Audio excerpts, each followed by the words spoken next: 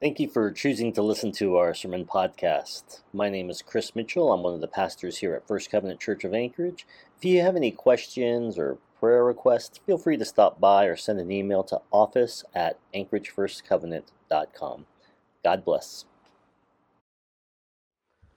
Holy Father God, you are good. You're a good, good Father. Teach us to love you. Teach us to remember you. Teach us to follow you. In your name we pray. Amen. As many of you know, I used to be a teacher. And a long time ago when I was a student teacher, I had this one class that just killed me. I just could not, it was just one, but there was this one class I just could not control. It was the dynamics, and it was a class of struggling readers, and so they were a really low level reading class, and I just couldn't control it. And once this girl was behaving so badly that I told her to leave and go to the office, and so she left my classroom, and I called the office to let them know, hey, she's on her way, and she didn't go to the office. She just skipped school, and so they called me back, later, and they're like, she never showed up. And so, of course, they called her mother, and then her mother was super angry at me for not escorting her to the office or having security come and take her to the office, and it was a mess. And the whole classroom was like that, just those intense dynamics. And that wasn't even the worst behaved student in the class. But for some reason, whenever you're a student teacher, right, every once in a while you'd get an evaluator that'd come and they'd grade you, and that student teacher evaluator, she'd always show up to that class to watch. And the second time she observed me, she told me, she said, "I'm going to give you some advice, Criss. Remember, you're the teacher." And I had to remember, I was the grown-up there. And the classroom was chaos. And I was not acting with the authority and role of my position. I was not acting like who I was. And so my classroom was in shambles. And so after that meeting, I worked on that. I would remind myself, before class, I'm like, all right, Criss, you're the teacher. You're the grown-up. And it affected almost everything I did in that class, right? It started to affect how I carried myself in the classroom, and how I stood, and how I talk, and how I instructed. I mean, and the class was still a mess, right? It didn't get much better, but it did get better. And even more importantly than it getting better, I got better. I got better at managing that around me. When we're unsure of who we are, the result is almost always chaos and disorder. It almost always becomes a mess. Now, we are in the middle of a series looking at 1 Peter, a letter that Peter wrote to be circulated amongst the early churches. And he wrote this letter because he wanted to remind people of who they were called to be in Christ. He wanted them to remember that to be a disciple of Jesus was to be like Jesus. Now, as a part of this series, we were reading aloud 1 Peter 1, 3 through 5. This section of the letter was designed for churches to read or sing aloud as part of worship. It's a doxology, like the doxology we sang. And so, as we go through this letter, we're going to be reading verses 1 Peter 1, 3 through 5 aloud together every Sunday. So, if you're able to, please stand and let's read this aloud. This is 1 Peter chapter 1, 3 through 5. And we'll be reading from the NIV because that's what most of you use. Praise be to God, the Father of our Lord Jesus Christ. Into his great mercy, he has given us new birth into a living hope through the resurrection of Jesus Christ from the dead, and into an inheritance that can never perish, spoil, or fade. This inheritance is kept in heaven for you, who through faith are shielded by God's power until the coming of the salvation that is ready to be revealed in the last time. You may be seated. So we're now at chapter 2 of this letter. And we're going to go through the next 10 verses. So chapter 2, 1 through 10. And as we read this section of scriptures, there's three things I kind of want you to keep in the back of your mind to kind of listen for. As you read, think about, what is the scripture saying about who you are? Okay, what's it saying about who you are? And the next thing I want you to think about is, what is this passage saying about who Jesus is? And finally, think about how we, the body of people that follow Christ, who we are. So these are the questions again. Who I am, who Jesus is, and who we are. So with all that in mind, I'm going to read 1 Peter chapter 2, verses 1 through 10. Therefore, rid yourself of all malice and all deceit, evil, envy, and slander of every kind. Like newborn babies, crave pure spiritual milk, so that by it you may grow up in your salvation, now that you have tasted that the Lord is good. As you come to him, the living stone, rejected by humans, but chosen by God and precious to him, you also, like living stones, are being built into a spiritual house, to be a holy priesthood, offering spiritual sacrifices acceptable to God through Jesus Christ. For in Scripture it says, "See, I lay a stone in Zion, a chosen and precious cornerstone, and the one who trusts in him will never be put to shame."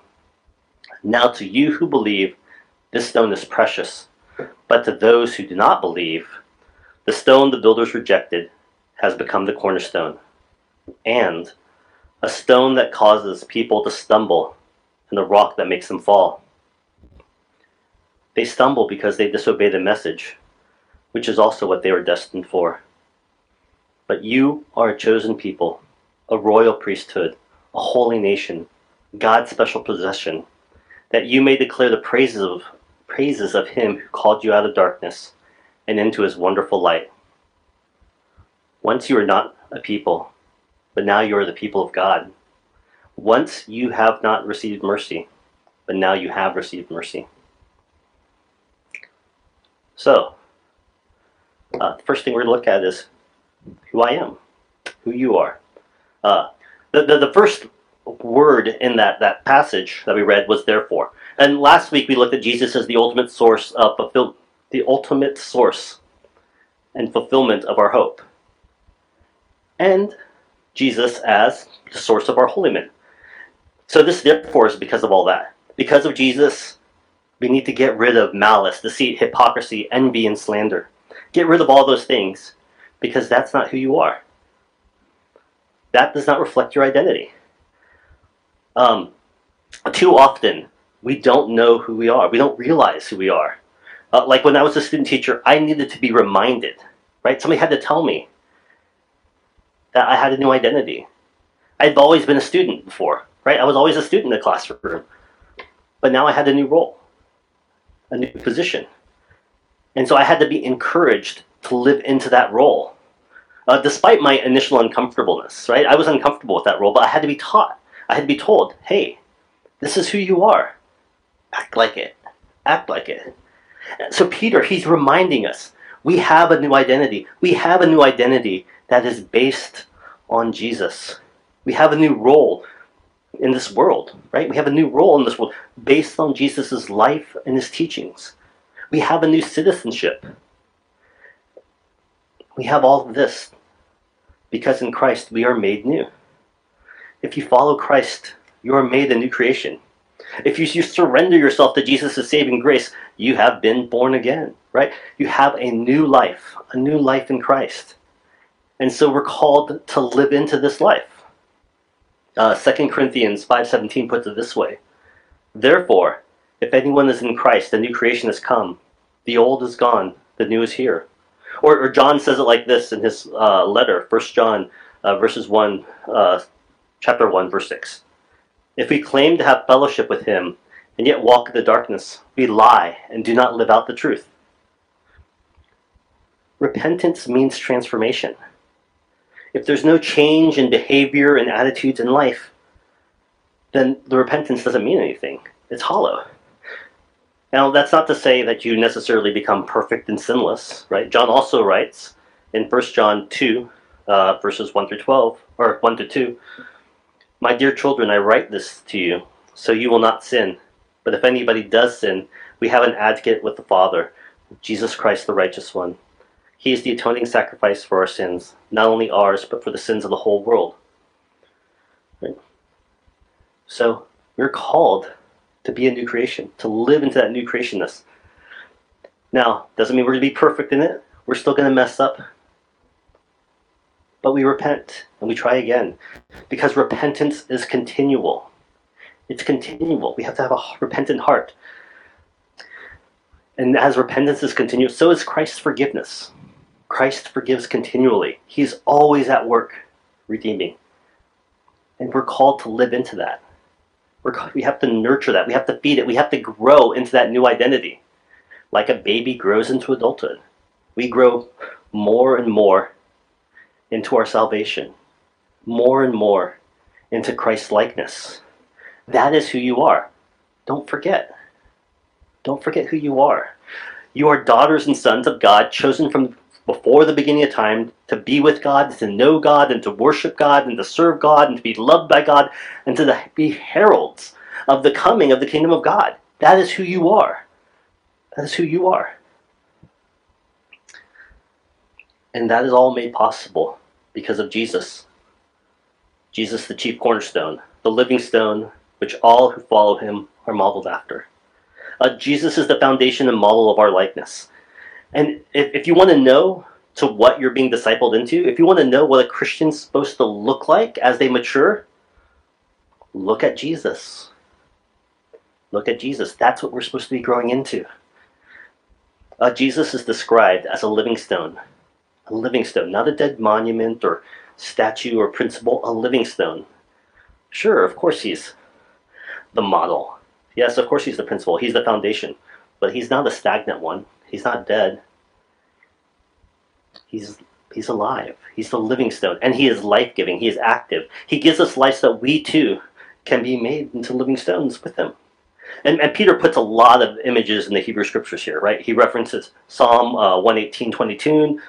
The stone the builders rejected has become the chief cornerstone. And Isaiah 8:14-15, God will become a sanctuary.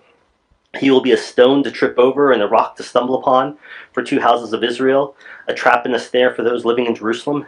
Many of them will stumble and fall and be broken and snared and captured.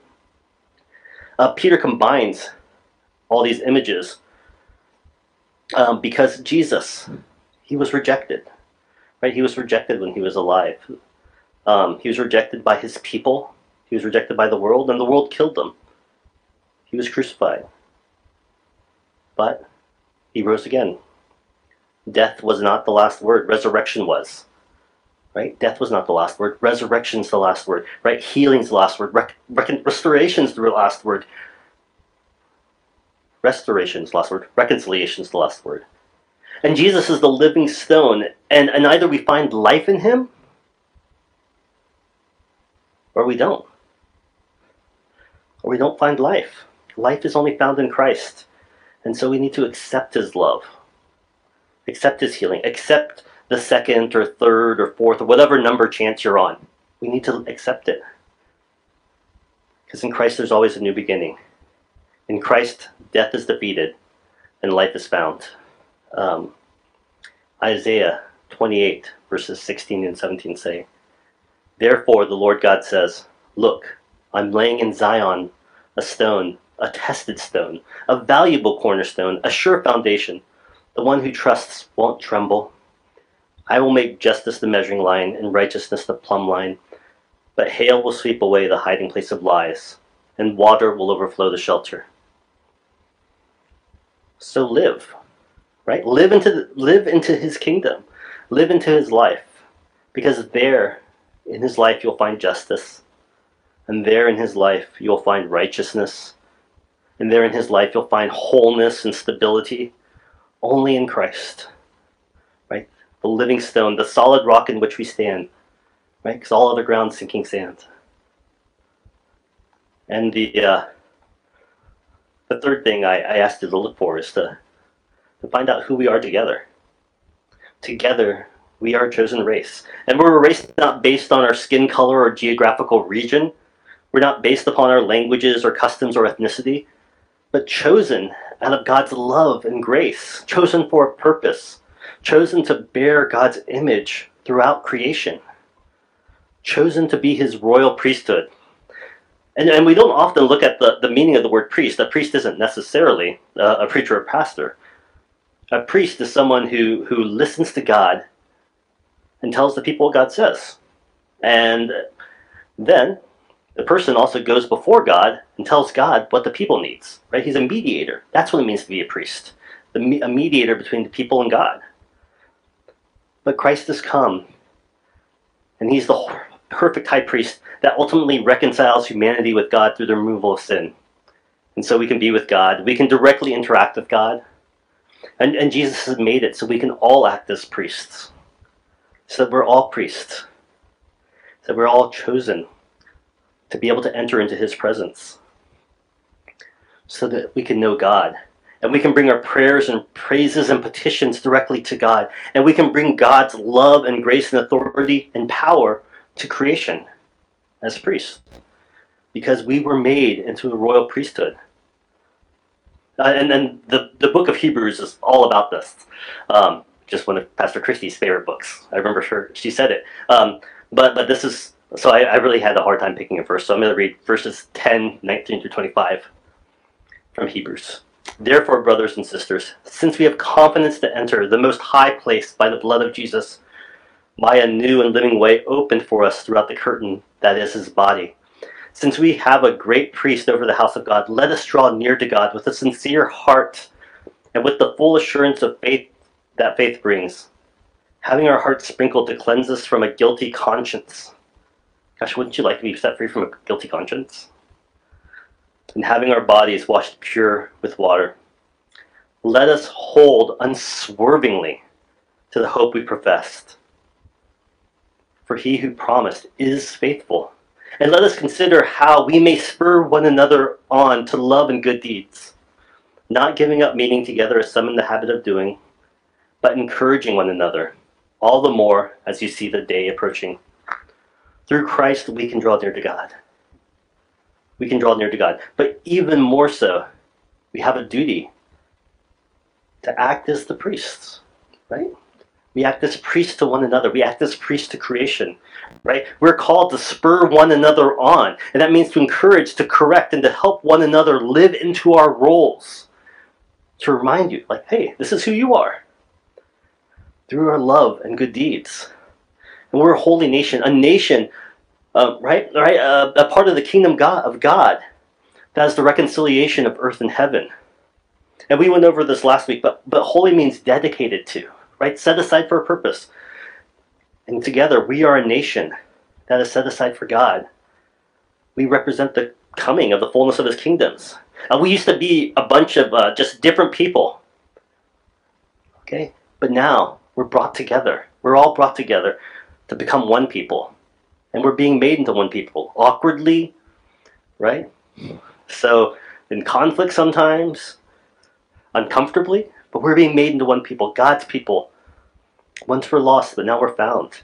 Once we had no hope, but now we have hope. Once we did not know the mercy of God, but now we live in Christ's mercy and grace. And we were made all of this so we can proclaim the mighty acts of him who called you out of darkness. We are the evidence of the goodness of God. You are the evidence of the goodness of God. The church, the temple that Christ is building out of living stones, is the evidence of the love of God. I gotta say, ouch, huh? Because we do such a poor job of it. Last week was the Super Bowl. The highest watched event of the year, and a lot of people watched because of the commercials. And some of the commercials this year was the He Gets Us campaign. If you guys don't know, the He Gets This campaign is an advertising campaign to reintroduce people to Jesus to people. And it's well funded. Over $100 million was put into the campaign. And the commercials are great. Like, they're really good. I don't have anything negative to say about them. That's not how I would have chosen to spend my money, but it's not my money. I like the commercials. Except, I don't think the problem is Jesus. Most people actually really like Jesus. I don't think we need to convince people that we don't need to convince people of the goodness of Jesus. It's Christians they don't like.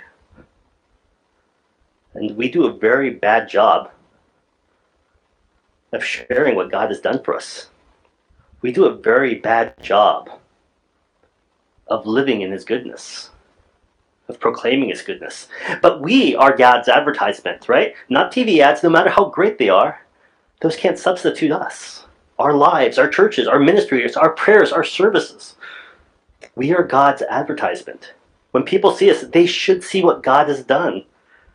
The mighty acts of love that God has left in our lives. We are a chosen people, a royal priesthood, a holy nation, God's own people, in order that we may proclaim the mighty acts of Him who called us out of darkness and into His marvelous light. Do people see that? Do we show that? If not, then we need to repent. Because we're not living into the life that God has called us into. We're not being who we are meant to be. But the good news is, as long as we have breath, we can repent. Right? We can always reorient and renew our lives into the purpose for which God has called us. We can repent and live into the justice and righteousness and goodness and grace and kindness and forgiveness and love of Christ. We get to do that. So, I would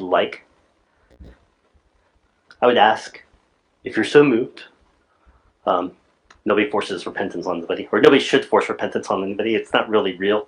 It's kind of like whenever you tell your kids to tell the other sibling that they're sorry, and you can tell they're not really sorry, right? But, so, if you're so moved, please join me in confession. And so I have the words of confession here. Now, in our lives, you don't have to remember any special words, but these are some traditional words that we get to use together, corporately, right? Because whenever we say these things together, we get knit together, we're healed together, we remember it. So, I ask you to join me in confession. Most merciful God, we confess that we have sinned against you in thought, word, and deed, by what we have done and by what we have left undone. We have not loved you with our whole heart. We have not loved our neighbors as ourselves. We are truly sorry, and we humbly repent. For the sake of your Son, Jesus Christ, have mercy on us and forgive us, that we may delight in your will and walk in your ways, to the glory of your name. Amen. If we are faithful, if we confess our sins, God is faithful and just to forgive our sins and to cleanse us from all unrighteousness. May Almighty God have mercy on us and forgive us all our sins through our Lord Jesus Christ. Strengthen us in all goodness, and by the power of the Holy Spirit, keep us in eternal life. Amen. Church, God's not done with you yet. You still have a purpose. You still have a purpose. You still declare God's goodness. You still declare the mighty acts of love that God has done. You are God's advertisement. Remember, don't forget. Don't forget who you are, who you're called to be. Let's continue on in worship.